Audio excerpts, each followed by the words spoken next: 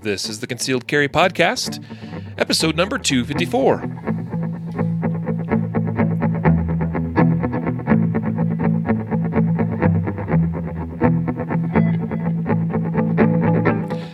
And welcome to the Concealed Carry Podcast, part of the ConcealedCarry.com network. I am your host, Riley Bowman, joined today by co-host and producer, Mr. Matthew Marister. Hey. What's up, dude? That's my enthusiastic, like, hey. Well, that was... Come on, give me a good old Marine try here. You know, like, how does a Marine get all excited? Probably drop a bunch of F-bombs and stuff, huh? Yeah, it wouldn't be safe for Facebook. We'd get banned really quick. Nice. Hey, folks, welcome to today's episode. This is a listener Q&A. We're kind of starting to get backlogged on listener emails and stuff, and I know we're not able to get to everybody's, and some people's we just respond to with our response, and, you know, we just let it be. But I had some here I've been kind of saving up. Whenever I get an email that I think is something I want to talk about on the podcast, I print it out and it starts adding to this stack, and the stack keeps getting bigger. So I was like, crap. We had another topic we were going to talk about today, but I thought we better address some of these things. And so that's what you got. And on the docket today, we're going to talk about night sights. We're going to talk about the reason why we carry, and I really liked this email we got from a listener named Mike, and he referenced this phrase: "It's not the odds, it's the stakes." And I don't know that there's actually a question necessarily in his email so much as I just want to share what he writes because I thought it was really good. We're going to talk about instructors, how to know if they're a good instructor or a not so good instructor, how to vet them a little bit. Stuff like that. We had a really, really insightful question from a listener about that sort of thing. And also, and about handgun retention. So we had an email that I thought brings up an interesting point, and he's asking me for a pretty direct response to this question of his. So I figured we better do that on air.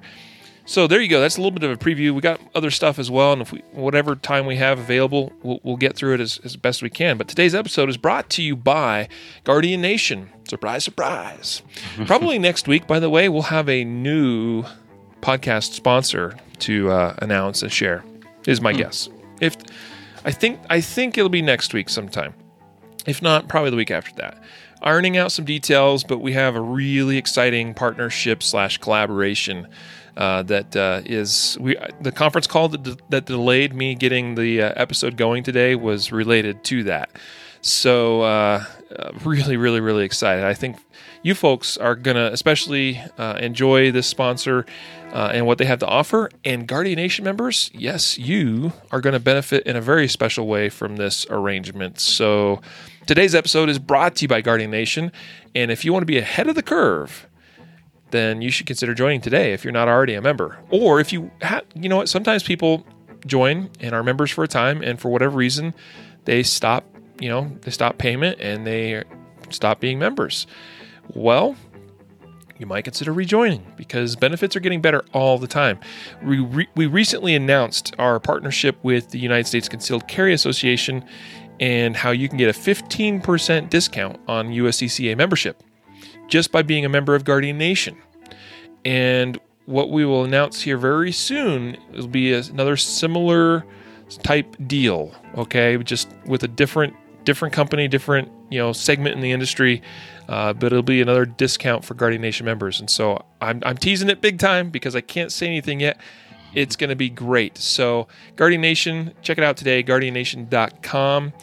And members, don't forget to log in from time to time and take a look at your dashboard, look at the training videos that we post, basically about every week now. We're trying to get a new video up in the members area, plus take advantage of all the other great benefits that are available. So there you have it. So, and howdy to the whole Facebook crowd here.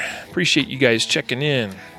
Got quite a few of you, and appreciate the comments and questions. And feel free, by the way, to ask questions through Facebook today. If we have time, if it's not, derailing us too much, then we'll try to address those questions as well. But priority is those that took the time to open up an email message and send us an email at podcast@concealedcarry.com.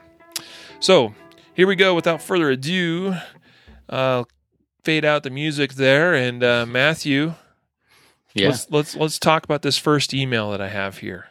Well, I'm glad you did the kind of like the intro with what we were going to talk about, because you withheld all the information from me until right now. I didn't even know what the topics were going to be. Matthew is shooting from the hip. Yeah. So let's do it. He is in the dark on some of this. So I'm always in the dark, man. I'm not the world's greatest communicator. It is true. It's kind of how I like to operate sometimes too. Like I kind of just go with the flow, you know, like I don't require a lot of heads up or notice or preparation. It's just, you know, just do it. Yeah. You know, like tell me when, where I'll show up and I'll do my thing, you know? Oh my gosh, Tris, what is the airspeed velocity of an unladen swallow? Sorry, bud, wrong podcast. All right. Very random and funny question. I'll phone a friend. All right. So here's an email. This actually doesn't have so much a question, but I had to share this. Okay. So if you'll recall, a while back, a couple episodes ago, I was making fun of Jacob for wearing hearing protection while he vacuums in his home. Now, Jacob has a unique set of circumstances, okay? We can't blame the poor guy, all right? He doesn't hear so well out of one ear, and so the other ear is very sensitive, and he values it highly and wants to keep that other ear in tip-top shape. So he mentioned on air, and I kind of teased him, that he wears hearing protection while he vacuums. You know what? I have no problem with that whatsoever. And, oh, geez. Sorry. Charlie is just commenting, who won a PSA rifle kit during the last Guardian Nation live broadcast? Yeah. Guess who, Charlie? Lucky dog, you. All right, so that's awesome. So we had a listener write in, and this is pretty great. He says, Riley, Jacob, and Matthew. Love your show. I've been listening for about 6 months now and been trying to catch up with your older episodes. Thank you for this latest Concealed Carry Basics 2. It prompted me to go back to Concealed Carry Basics 1 and listen to that one first. Up until this year, I did not even own a gun, and now I carry every day wherever I can by law in Georgia. I do not vacuum or mow the lawn with ear protection, but I am thinking of adopting it. I think that's great. By the way, I do think you should wear hearing protection when you're mowing the lawn, okay? Because it's quite a difference there in decibels between a lawnmower and a vacuum in most cases, unless it's like an electronic or electric mower or a very loud vacuum. First time at the range and first time ever shooting a handgun, I got slide by. It just goes to show how important education is. I wish I had listened to your podcast before even getting my first handgun. It could have guided me to not make some careless mistakes.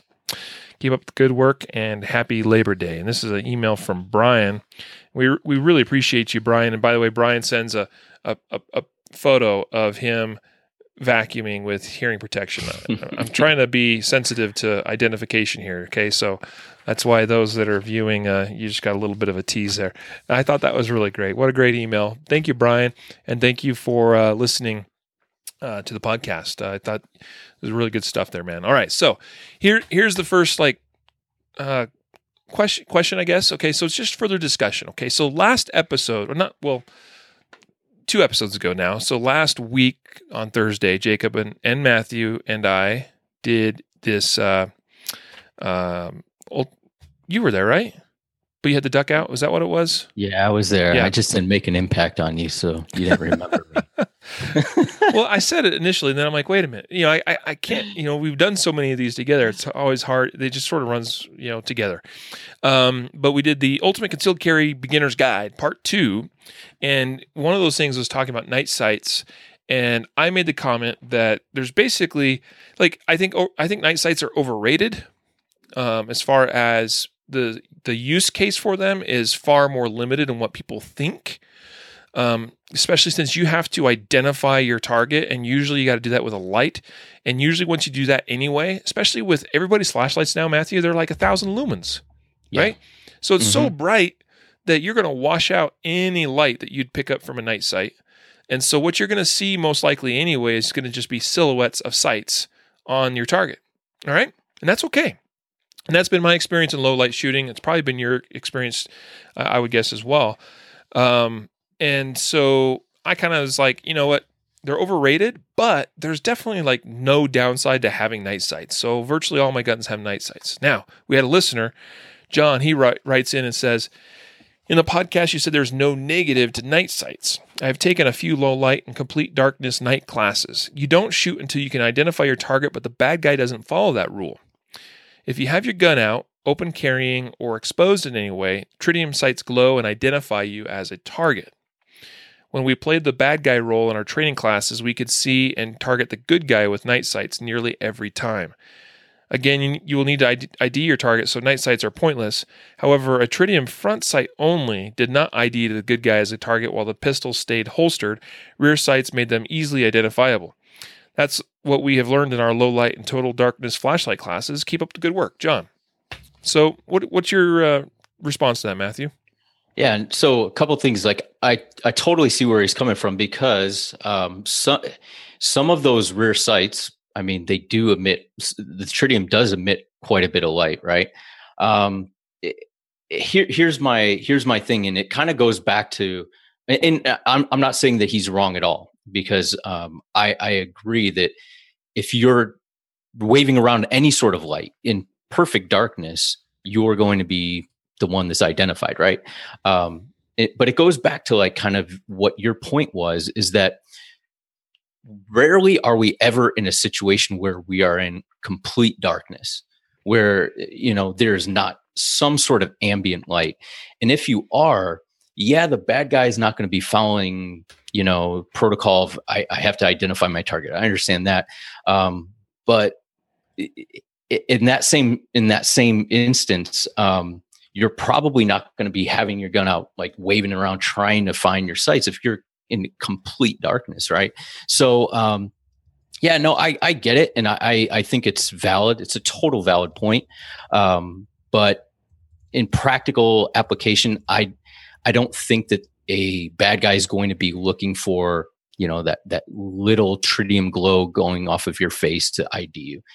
Could it happen? Absolutely. You know, but just like the need for shooting with night sights is probably very remote. Probably the same, you know, likelihood of that bad guy trying to only being able to ID you because you have night sights on your gun is probably very remote. But, you know, it's a total valid point, I think. Yeah. Yep. So, I mean, I agree. Here would be my counter, is that like, I totally get that when you actually take low light courses like this, you learn things that there's just no way that you're going to learn those lessons any other way. I mean, other than to be there and to experience it. You can try to think of all the theory imaginable behind things. And, well, I think that if I'm in a low light situation, that my tritium night sights will be highly visible, and it might, you know, make it so the bad guy knows that I'm a good guy and, you know, he's going to shoot me or whatever. Like, okay, that might be. But anyway, the point is that like going through those types of courses, it's just, you got to experience these sort of things firsthand.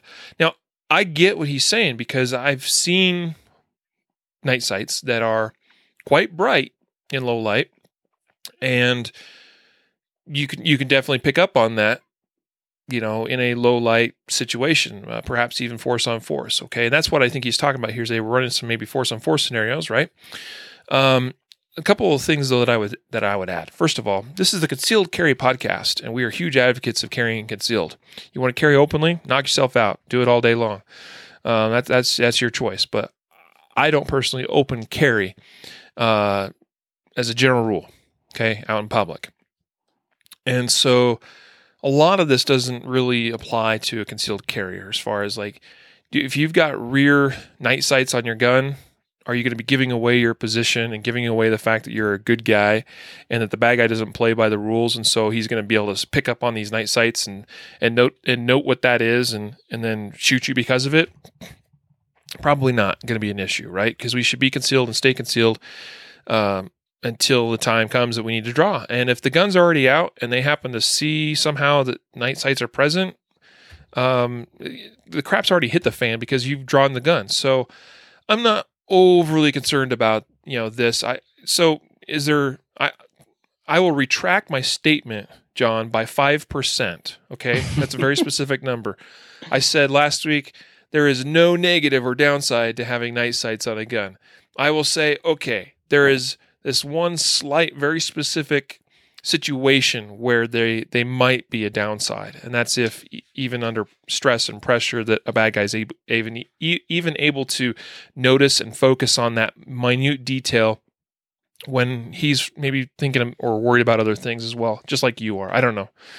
So, but like you said, when you're in a training environment, you're keyed in on stuff like that, and so everybody's looking for night sights. Everybody's keyed in on what's going on. So you're more apt to pick up, somebody's night sights. Whereas in a general application in a low light situation, you're probably not going to key in on that glow. Yeah. A bad guy probably would not. Yeah. Like I can see the one situation, and this is a very specific and somewhat unlikely situation where this could be a big issue for a person. And that is that it's probably more applicable to law enforcement, right? Where they're maybe searching a room or a building or something because they're looking for a bad guy.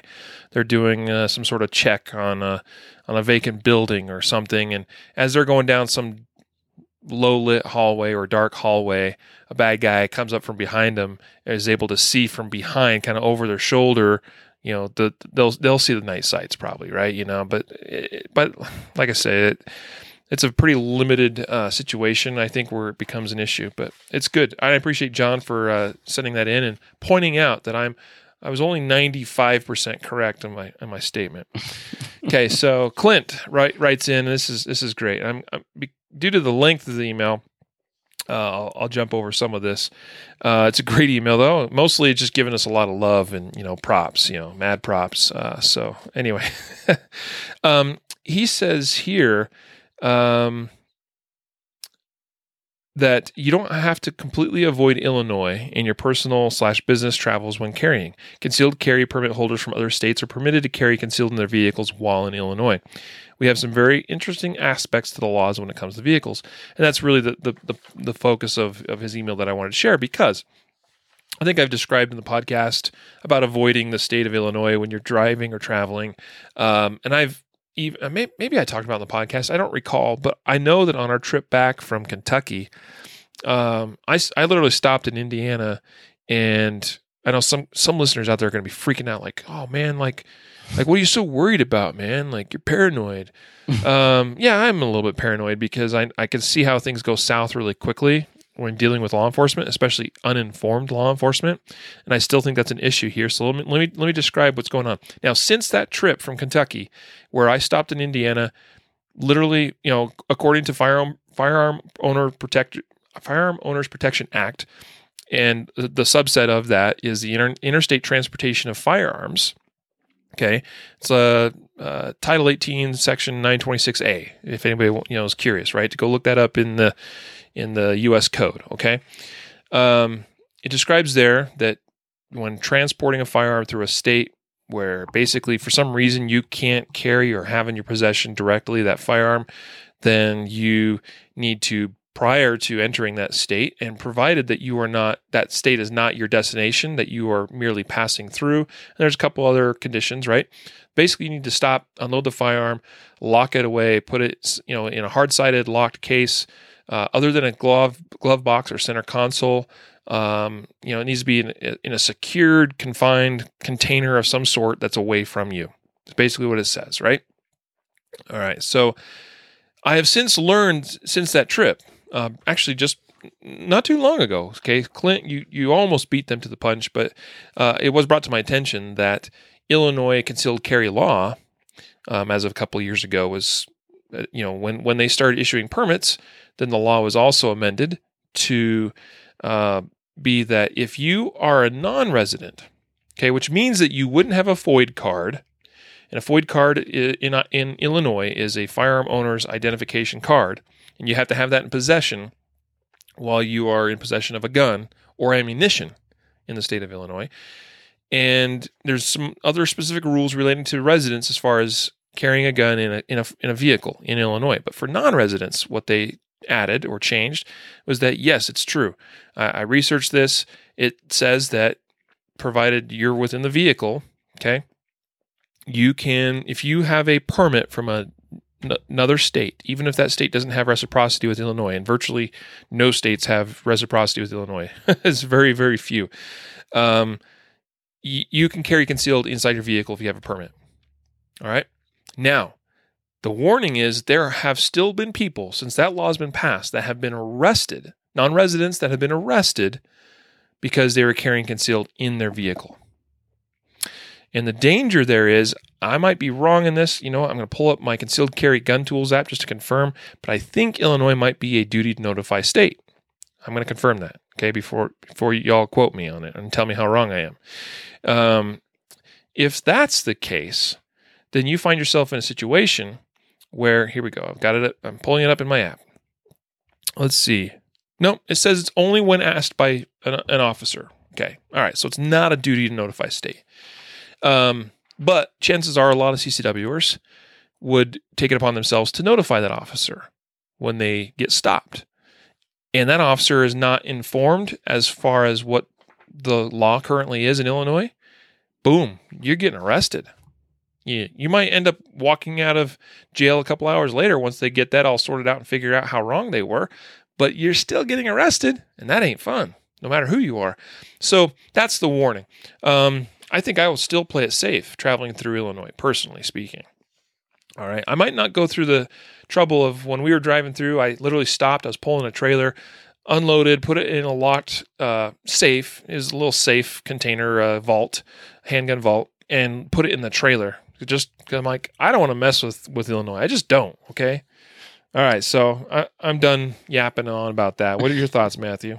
No, it's a total valid. I mean, people get paranoid over certain things, and it rightfully so. But and the thing is your comment about law enforcement sometimes not having the maybe it's a new cop, maybe it's just not disseminating the information because the attorney generals will come out and they'll send directives to local law enforcement in the state, and they'll say this is how we're going to handle this, or this is a new law, and sometimes that training doesn't get to every police department, right? And even if it gets down to the police department, it doesn't. If your training system or environment in that department isn't set up so that you're staying on top of the latest case law on things, there's cops that go out there and they're enforcing old stale law that's no longer law.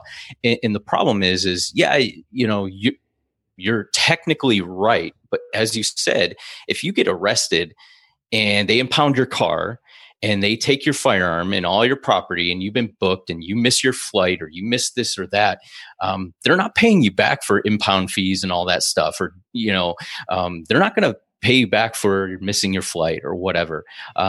If you have your kids there with you, and you still get arrested, I mean, it's a hassle. So sometimes it's, I'm not saying that you shouldn't drive through there because every cop doesn't, in Illinois doesn't know the law, but I'm just saying you do run the risk, and not just in Illinois, but any state, because, cops are humans and there's a lot of laws and not everybody stays up to date. And so, you kind of take your some of that into your own hands, because gun laws get kind of technical, or get people, even cops get a little riled up sometimes when it has to do with a gun, and they might just not be totally in the loop. So I would say, especially if you're in a situation like that, always try to call for a supervisor, ask them to call a supervisor. Hopefully that supervisor has, the latest case law or the latest changes to the law.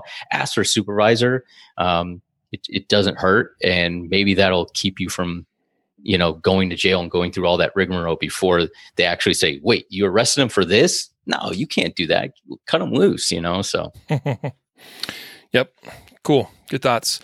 We got Dan listening, who apparently is a instructor in Illinois. And So yeah, he's confirming basically everything that we're covering here on this topic. So appreciate you for being here, Dan. And also, Dan, I saw you in your reference to Monty Python for me failing to catch the reference to Monty Python. What is the airspeed of an unladen swallow? About 24 miles per hour. I knew it sounded familiar. I'm sorry. Yeah, I haven't watched Monty Python in I don't know how many years, but I think it is freaking hilarious, and I'm sorry I missed the reference. A little distracted here, trying to run a show. I'm not as awesome as those guys over at the other podcast you mentioned. I can't give them love. Don't go listen to them. They're not funny. Okay. All right. Boy, so where's all this coming from, man? Whoa. Okay. So we got a question here from actually not so much. Once again, this is just a lot of commentary, but it brings up some good points. This is from Mike. Mike says he was listening to the latest episode, and this is from a while back. So I don't know which episode he was listening to specifically, but it was probably one of the news episodes because he references it here. He said, when I heard the tragic story of the birthday party gone horribly wrong, this is one that was in, I think, the Boise, Idaho area, and basically had a random dude that, because he was upset about getting kicked out of his apartment or something, he showed up at a birthday party with a bunch of kids and stuff and stabbed a bunch of people. It was pretty crazy, right? And he said, in your subsequent discussion on why you carry all the time everywhere, I was reminded of a saying I wish I could give credit for because it's not original to me, but it perfectly summarized why we carry always everywhere. It's not the odds, it's the stakes. I imagine your life is a bit like mine. We live in relatively safe neighborhoods. We don't do stupid things with stupid people at stupid times and stupid places. Unless it's me and Matthew getting together. The odds the odds we'll ever need our guns is very, very small. However, if we do, the stakes are enormous. We have families to get back to. We may have others to protect. I don't know of anyone who survived a violent attack by using a gun who afterwards said, "Man, I wish I didn't have that gun with me." On the other hand, if we know of many people who were in a violent encounter and wished desperately they had a gun with them. My gun comes out of the holster, bolted to the side of my bed when I get up, and goes into the holster on my hip where it stays until I get back in bed. When I travel for work, as long as I'm going to a place my permit is honored, confirmed by the concealed carry app, good choice, the gun goes with me. It might be a bit of a hassle going through TSA, but it's worth it. Anyway, keep up the great work and take away something from each episode. Thank you very much, Mike, for those kind words and for this perspective. I completely, wholeheartedly agree. And that's why I do, and that's why I live my life the way I do. I talk many times about how when I get up in the morning, I dress, I put the gun on. It stays unless I have to go somewhere where I can't take it. But basically, most of my days, it stays there until I go home, or I'm getting in bed, basically, right? That comes with discomfort. It comes with inconvenience. It comes with some level of difficulty. Why do I do it? Because of that reason right there, bro. It's not the odds; it's the stakes.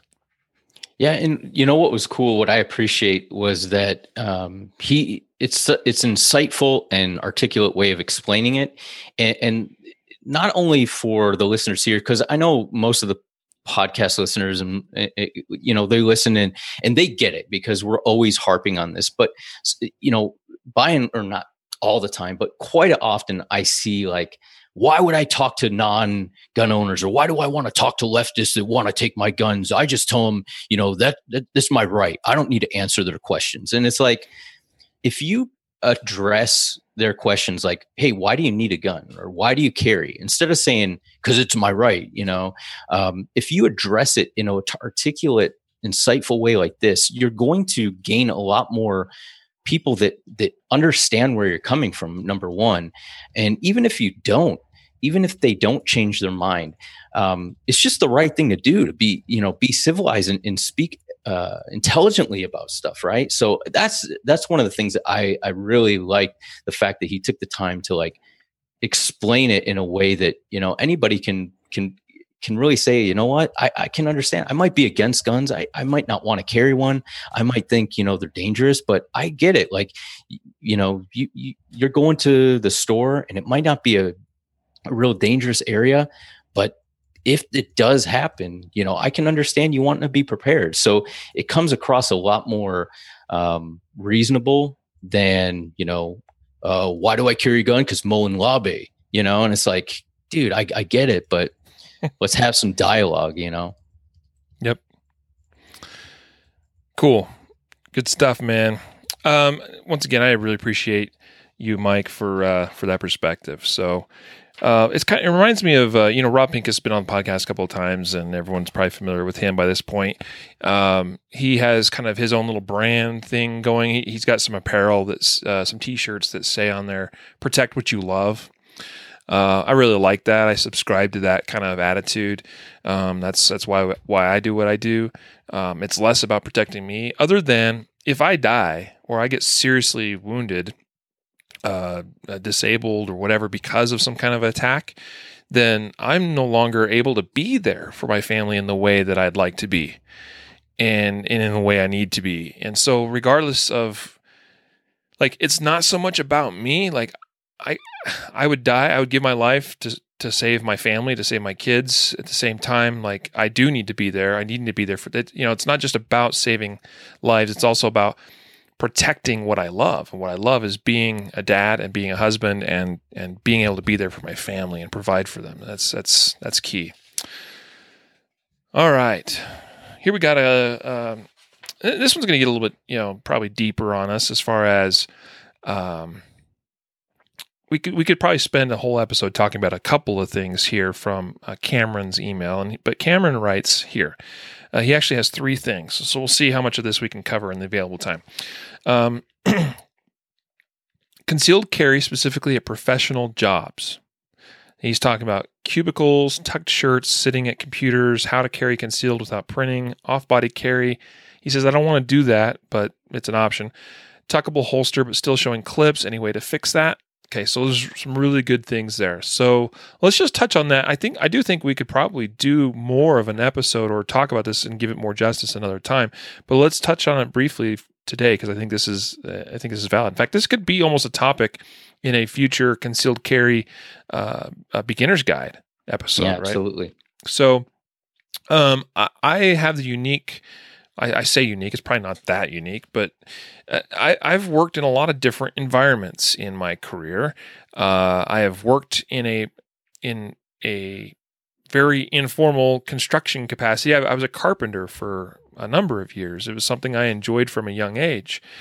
And I can get dirty. I work hard and get sweaty and all that stuff. I've worn tool belts more days than I care to count, even when those were uncomfortable and unwieldy. At the same time, I've also worked in professional environments. I worked in an environment that I had to be professionally dressed every day. It was not really my favorite part of that job. Actually, there was few things about that job that were awesome, but at first it was exciting. But I realized soon I was not cut out for that kind of environment. You don't say. Now, that environment, I was not able to carry at work. Just to lay it out there, it was in a federal facility. I was a government employee for a couple of years. And so, I wasn't going to take the chance of, well, they won't know, I didn't carry when I went to work there. And I couldn't have a gun in my car either, because I drove through a fenced area into a secure facility. Vehicles were randomly inspected. I wasn't going to take the chance, right? So, in fact, I have a really funny story about my first day going to work, Matthew. I don't know if I've shared it with you before, but maybe some other time on the podcast I might even drop some of the details of that. It was pretty funny. But I worked in that professional environment, so I didn't carry actually in that professional environment, but I get the gist of like what that's about, and I know what I would have to do to be able to carry it in that environment. And so here's what I have to say. Depending on how much physical presence, how much you have to interact physically with people in that environment, would probably dictate how I dress. Okay. I probably would not use a holster with clips that are exposed, even if the holster was tuckable and the gun was totally concealed and everything. Because when you're working with people every day, day in and day out, you start to get to know people really well, and you notice things, right? So eventually, someone's going to be like, "What are those clips that don't appear to be clipped to anything about?" Right? That's a problem.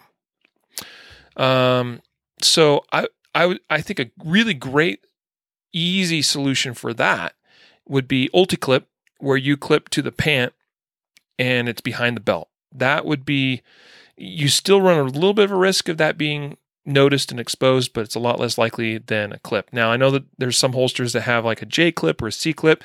I've tried all those and I still don't like those. I think those are even almost more noticeable, to be frank, because like you see this little tiny little hook on the belt, and it draws even more curiosity. It's like, what is that little thing on that dude's belt? You know? So either the UltiClip, or I would pocket carry, or maybe possibly ankle, possibly both, because pocket carry or ankle carry, neither one of those I can carry probably as big or as nice of a gun as I'd like to carry. I might almost have both. So I've got two options, right? So that's probably the solution, how it would be for me, to be honest with you. Matthew, what's your thoughts on the matter? Yeah, I agree. Ankle and pocket carry probably two of the best options if you have to go that route. I like the UltiClips because of exactly what you said. What I would also throw in is there are some holsters that are more for deep concealment. So like you could take something like a belly band type holster. And I know I'm not a huge fan of the urban carry, but like holsters like that are deep concealment holsters that go below the pant line, the waistline, and don't require any clips to the actual belt might be an option depending on what you're carrying and your comfort. You know, if you're sitting down, sometimes, unless you get it right, those things can be somewhat uncomfortable. I would stay away from anything like, I know a lot of people think, well, if I'm in the office and I'm wearing a suit and stuff, I'll just wear a shoulder holster or something like that. I would highly recommend against those. That means you have to keep your jacket on all the time. It's Sure.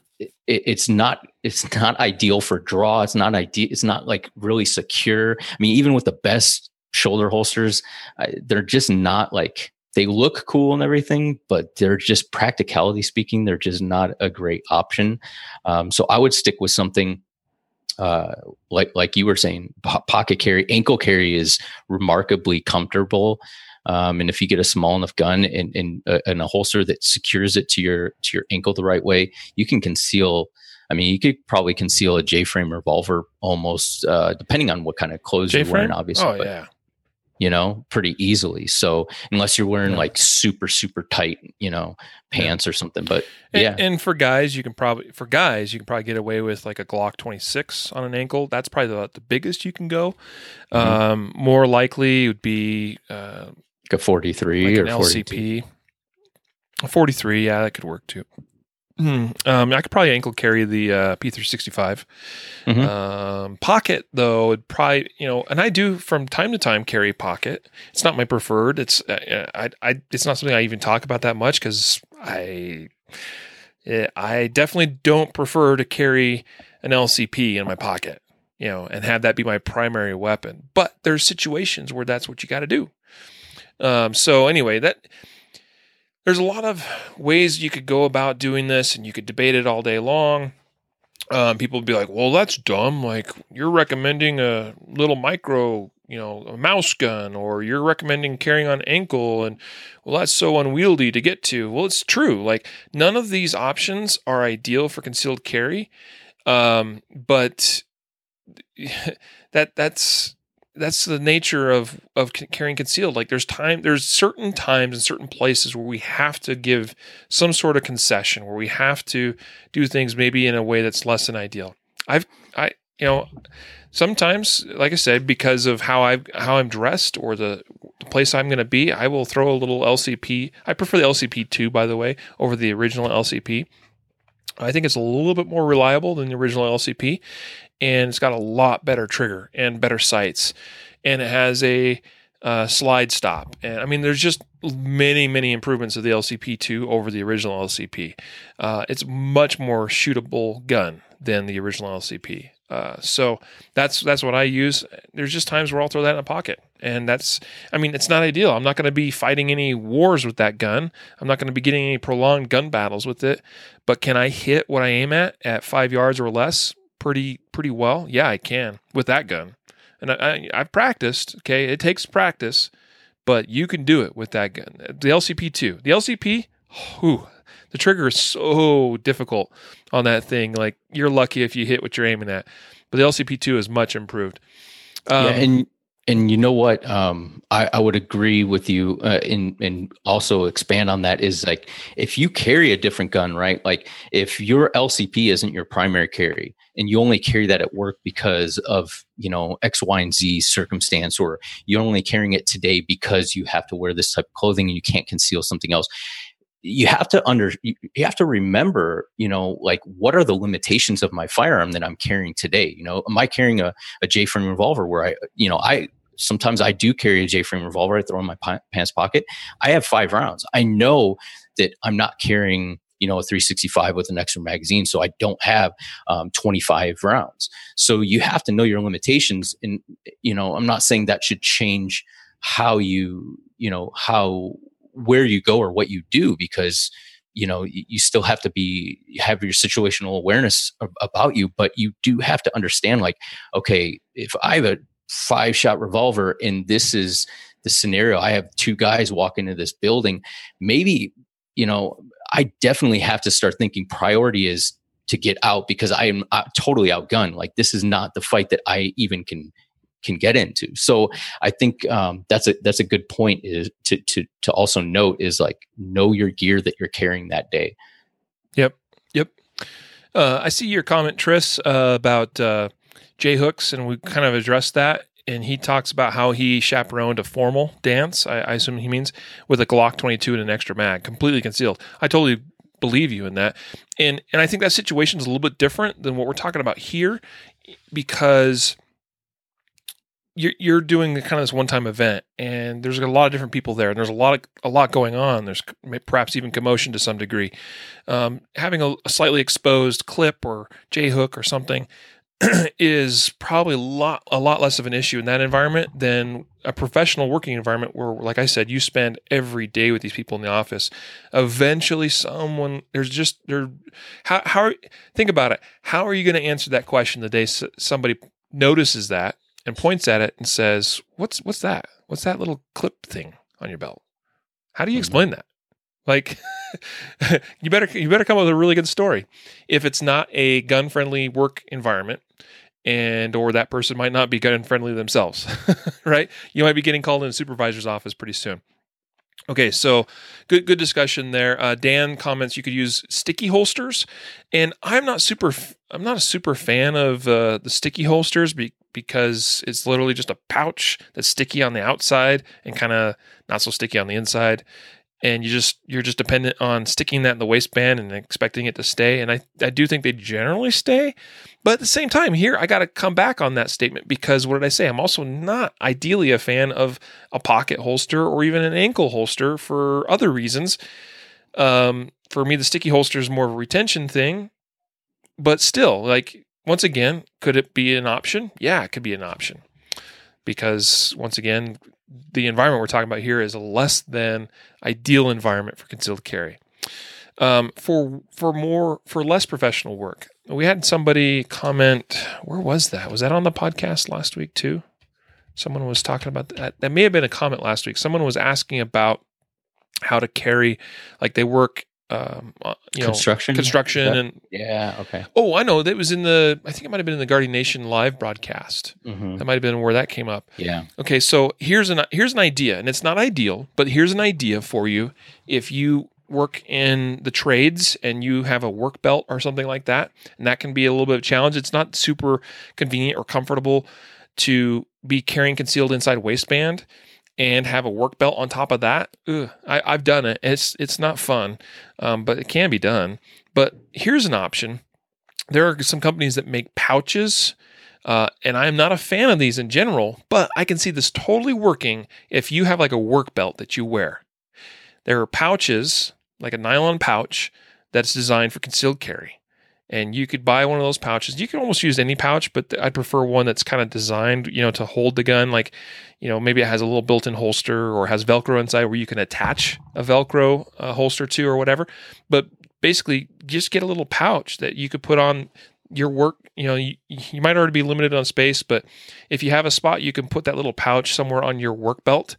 Then you could carry concealed in a pouch. It's kind of in the open, but not in the open. It's still concealed. Nobody's going to really probably know about it. It's not going to be super quick to access, but at least it's an option and a comfortable way to carry in that kind of environment. So just a thought there as well. Scott has a really interesting comment here to this. He said, Tris says, do you think people look at your belt that much? I think in a professional environment, it's different. Once again, I'm going to reiterate that again and again and again, because I've worked in that environment where you start to notice all these little details about the people you work with, right? But Scott replies with, I had a bottom third of an endurance clip under belt show was noticed in about a week by a non-gun / knife lady. Yeah, so David says like a sneaky Pete, probably in reference to my work belt. No, not a sneaky Pete. I don't like those. Okay. I'm just talking about a nylon zipped pouch. Okay. With a holster inside. All right. Not ideal. I get it. But anyway, but I don't like the sneaky Petes.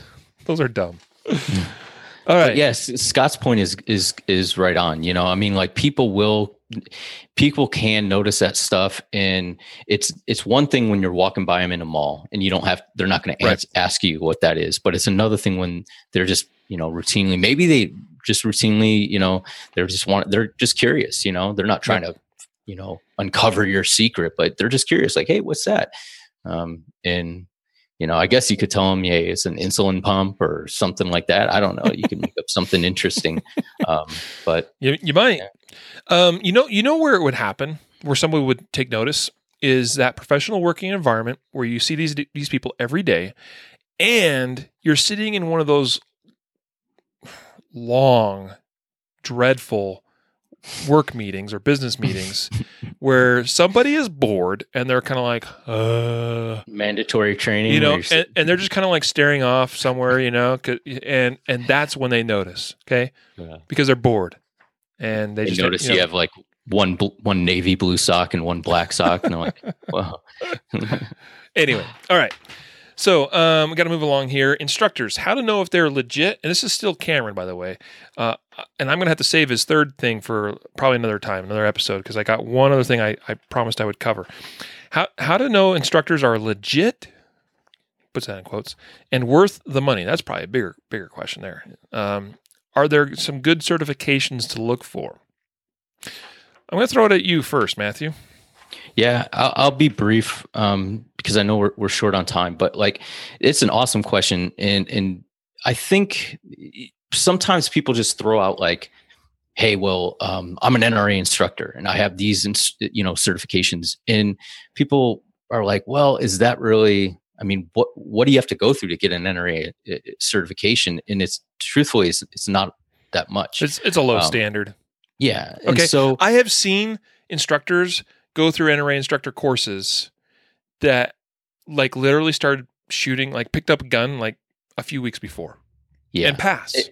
And so, yes, so those are the kind of people you don't want to get training from, but how do you know, and I would say, look at references is a big thing. Look at people that they've trained. If they've been training people for a while, they should have references. They should have testimonials on, people saying, "Hey, this dude knows what he's talking about." Look for that. Look for training like outside of just your typical NRA classes. See how much extra training they go through, because like anything else, philosophies and techniques develop over time and they change. And anybody who's dogmatic in their principles is probably never taken a class after they've established what I believe in for marksmanship, right? I establish that, and then I never take any training because I don't want to challenge anything that I already know. So they don't grow. And so instructors that are routinely taking outside classes from other instructors is a good sign, because they're staying up to date with information and they're going to be able to pass that on. I think more importantly than a certification is how many people have you actually been training? I mean, yeah, you need to be certified, but if you're certified and you've never held a class, you could be a great shooter. You could have a great certification because you attended a class. But if you've never gotten down and seen real people on the line and been able to identify problems and help them fix those problems, or identify like, hey, this person's got an issue that's a little bit different than that person. They're both jerking the trigger, but how can we get this person and that person to the same point? Maybe one person's because of recoil anticipation, the other person's because they have too big of a gun or something like that, right? So until you've gotten out on the line and you've taught a lot of people, you can't really teach a lot of people, right? You can't teach well because you don't know how to teach. So it's kind of that catch-22. But I would say look for instructors that have been teaching, for a while, and a lot of volume of students that have come away with a favorable impression of the classes. Yeah, those are good points, Matthew. Because I mean, to your point of the volume of that teacher, of that instructor, as far as how many classes or students they teach, that certainly does make a difference. Because there are plenty of NRA instructors that maybe teach 1 or 2 courses over the course of, I guess over the rest of their life or time that they are a certified instructor. That I think I saw a statistic once of how many NRA instructors are actually active, and it's very low. And by the way, per their standards of what is an active NRA instructor or not, I am not an active instructor because I don't do a lot of official NRA certified courses or NRA approved courses. I don't do a lot of NRA basic pistol courses. I'm not really interested in that. Okay. I got the certification because that's just sort of the industry standard. And I think you got to have it to some degree, especially in some states where you got to have a certain, like Colorado only recognizes NRA, at least for civilian purposes. Colorado only recognizes NRA certified instructors to teach Colorado concealed carry courses. Okay. So anyway, here's what I think is even the best metric to, and this is what I would say to you, Cameron, the best metric to choose or vet a good or legit instructor is ask, if they don't post it somewhere else themselves, ask them what other courses or other instructors they've trained under and when, like how often, how frequently. Basically, what you're looking for is an instructor that continues to try to improve themselves. Now, there are some legit instructors out there, but these guys are they are the exception rather than the rule. I'm talking like Kyle Lamb, for instance. Like, he's probably not attending a class from Rob Pincus or Tom Givens or something, right? Like, and I don't think anybody would fault Kyle for that, okay? And the same is true for a lot of those other guys, right? They have established themselves in the industry in such a way, and their stuff is so good that they've already earned their stripes in that regard. But for all the rest of us, and myself included in this, I think a good instructor is one that continues to try to learn. Okay, even if they don't feel like they really need it. Okay, because I've attended classes where I'm like, well, I kind of probably already know what they're doing in that class, but that's not why I attend. I'm attending just to have that additional opportunity to self-evaluate, to be measured against a certain standard, and to make sure that I'm still improving. Like, maybe I attended that class once before, but did I improve since the last time I attended that class? Okay. And it's about having somebody else that's observing you and that's paying attention to you, that's outside of you, because instructors a lot of times get egos. And the ego says, this is their worldview of themselves as an instructor, and it's perfect as far as they can tell. and they're putting the blinders on to what's outside of them and what other people are observing about them. So to me, that's the mark of a really good instructor, is someone that continues to train themselves. I have a personal goal of 80 hours per year of training. That is for me, not as an instructor, but just for me. And most of the time I'm able to accomplish that each year. Sometimes I exceed it. This year, to be honest with you, just because of the way the schedule has worked out, I'm probably a little bit below that standard this year. And I'm disappointed in that because I haven't trained as much as I would like to. But I'll probably make up for it next year. So anyway, that's what I would say. I think that's the biggest factor right there. And the other thing is that we are going to be certifying our own instructors to teach our Triple Guardian curriculum, and I think that's going to be a pretty legit. As far as certifications go, yeah, that'll be a good one. Sorry, I got to make a shameless plug. No, but in all honesty, so there's so many instructor courses you go to, and you can basically expect to pass. Because like they'll do whatever they have to, remedial or whatever, to make sure that you're able to get through that.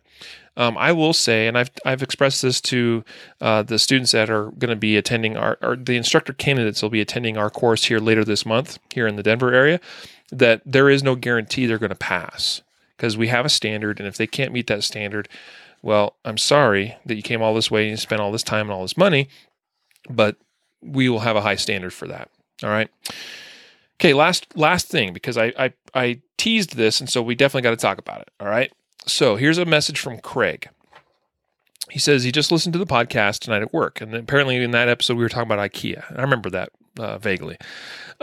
He said, first, I'm licensed in Indiana to carry. I've heard you talk a couple times about articles saying licensed to carry and not anything about concealed. I know, I kind of make fun of that because a lot of media reports on, well, the person had a license to carry. And I say, well, that's... that sort of thing doesn't exist. Well, in a general sense, that's true. Okay. What he's saying here is that that Indiana is a license to carry handgun state. That's what they call their permit, apparently. All right. It says nothing on this license about being concealed. And this is true of Texas, license to carry, LTC permits, right?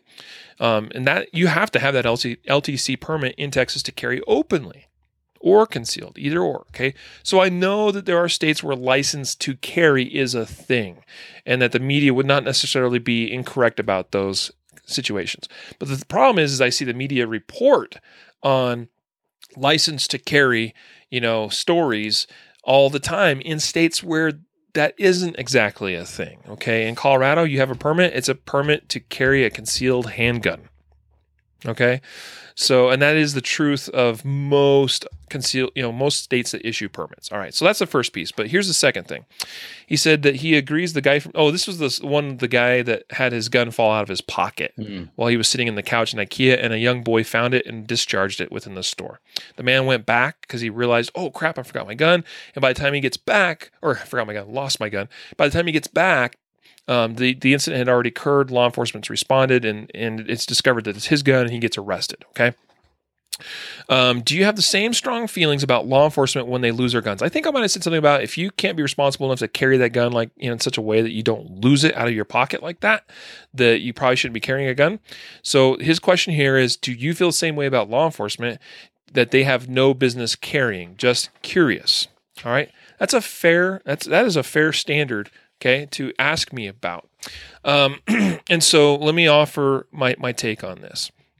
My take would be, if it was a law enforcement officer that lost his gun, not because it was taken away. For instance, a law enforcement officer, this has happened before. You know this, Matthew, where the dude goes in, he's got to do his business in the restroom, right? And well, you can't do your business, number two, to be specific, without taking your belt off. Generally speaking, good quality law enforcement grade duty belt and all that stuff. Like generally speaking, I've seen some guys that are able to do some stuff. If it were me, number one, I always tried to make sure I didn't have to do number two when I was on duty. But sometimes you can avoid it. But sometimes the easiest thing to do is undo your belt keepers.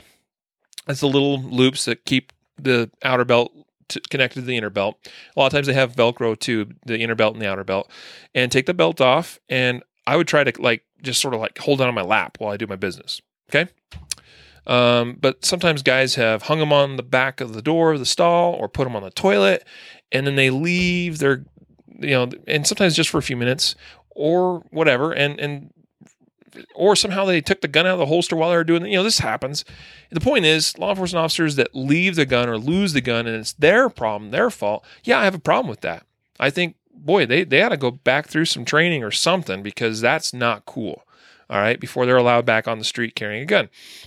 As far as if it got taken away from them in an altercation, that I wouldn't go so far as to say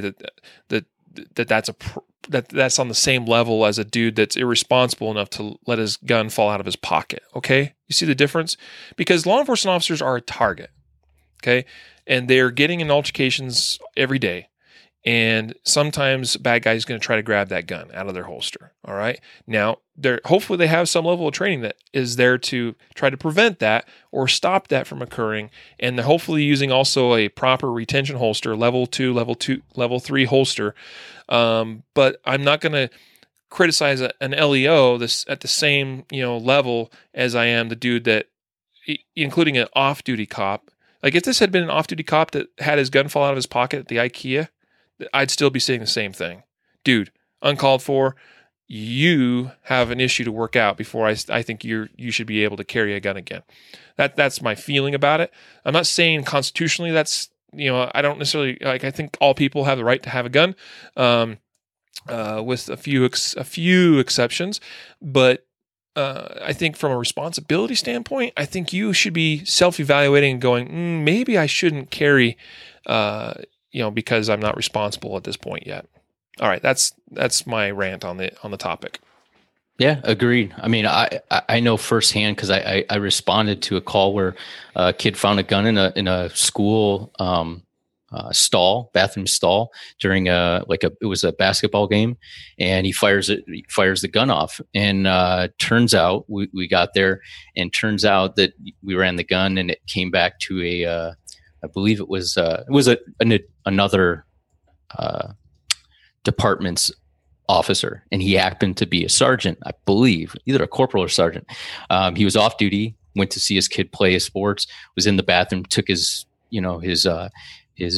firearm off, left it in the thing. He ended up getting demoted, and he had days on the beach where he didn't get paid, and he was he wasn't paid. He got demoted. He had to go through additional training, firearms training, remedial training, and so I think that's all appropriate. Yeah, demotions, suspension, et cetera, et cetera. Yeah. Yeah. I mean, should he have, lost his post certification and his badge and his ability to carry a gun? I don't think so. I mean,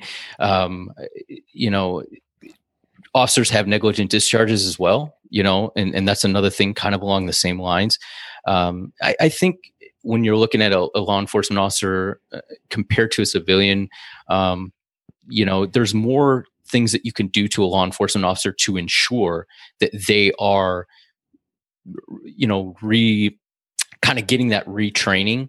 As far as a civilian, the reason why I got so upset with that story and was like, he shouldn't be carrying is because there is no remediation to a civilian, right? You might send them through a concealed carry class again, but like an officer, they're going to get demoted. They lose pay, they lose rank. They have to go through remedial training. So I think there's more kind of like more ties and strings that you can put on that officer. So it is definitely a good question, and it's interesting because we don't often think of it that way. But yeah, if you're negligent or you're not responsible with your firearm, it doesn't really matter who you are.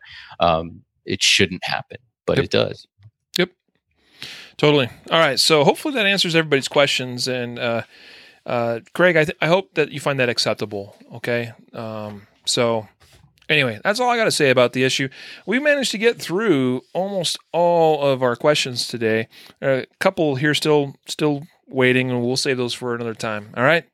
So and that would be Patrick and Joseph that have some. And then Cameron still had one question that I didn't get to because he asked 3 different questions in his one email. So anyway, hopefully there was something valuable for you listeners out there today in the various topics and questions we addressed here today. I know there was some good stuff for me. If anything, this is what I love about the podcast, Matthew, is interacting with you or Jacob or whomever, where it gives you that opportunity to think about stuff, kind of mental exercise, like, okay, I got to think, about some of these things, these issues that come up, questions that are asked. And even if I already have figured these things out before, which most of the time, we have in some way, it's just a great opportunity to still think about it and do that mental exercise aspect of it. That's I've learned things through the podcast because of the podcast, because we talked about it, because you see a different side, you see a different perspective, you hear from somebody with a different, type of experience. And so it's beneficial for me. Hopefully, I hope it's the same for you. And I especially hope it's that way for our listeners. Yeah, without a doubt for me. I mean, exactly what you said. You there's so many different people with different circumstances, where they live and how they carry and where they work and what they do.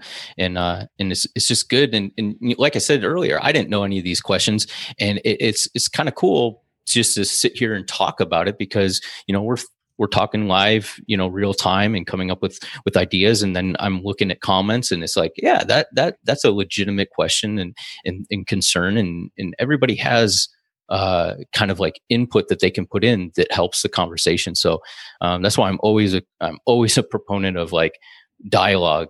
Don't shut down dialogue, even if it's people that you don't agree with. Totally. Yeah, I absolutely subscribe to that notion. Hopefully that's the way. I think that's how we should all try to be. To be respectful and open to dialogue and different ideas, and then critically think about them, and then decide whether it makes sense or not. Okay, and that I think keeps us growing and learning and understanding, as opposed to shutting down because we think we know everything already, right? Well, thanks, folks, for listening to today's episode.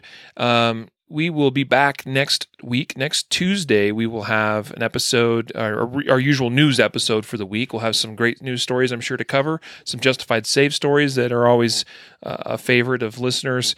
And we'll be back, of course, with Case of the Week from Andrew Branca, which is kind of the new favorite segment, it seems, from a lot of our listeners.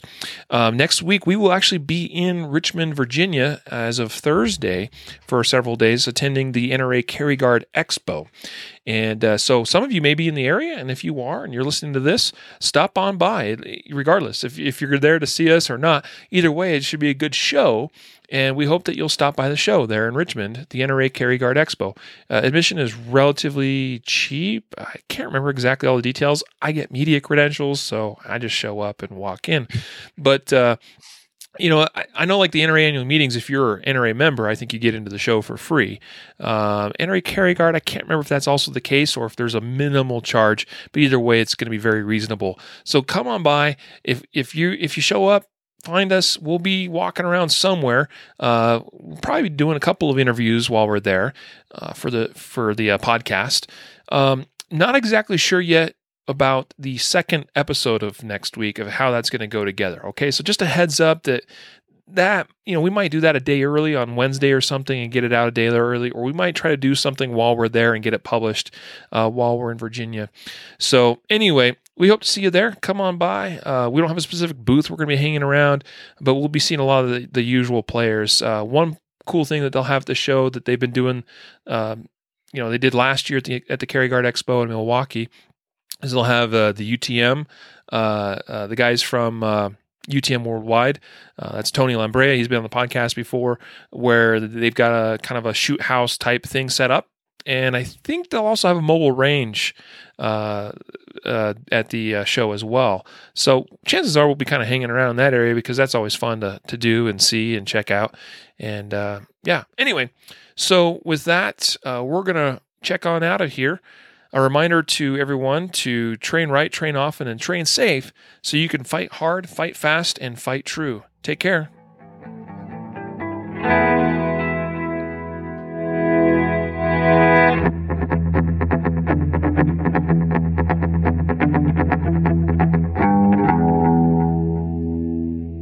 A reminder reminder that laws vary from place to place, and we encourage listeners to seek local legal advice to understand applicable laws. The Concealed Carry Podcast, Concealed Carry Inc., ConcealedCarry.com, and their affiliates strive to share insights and stories about firearm-related incidents and laws, but things could be different where you live, or laws may have changed by the time you listen to this. We cannot be held liable for your actions based on the information shared in this podcast.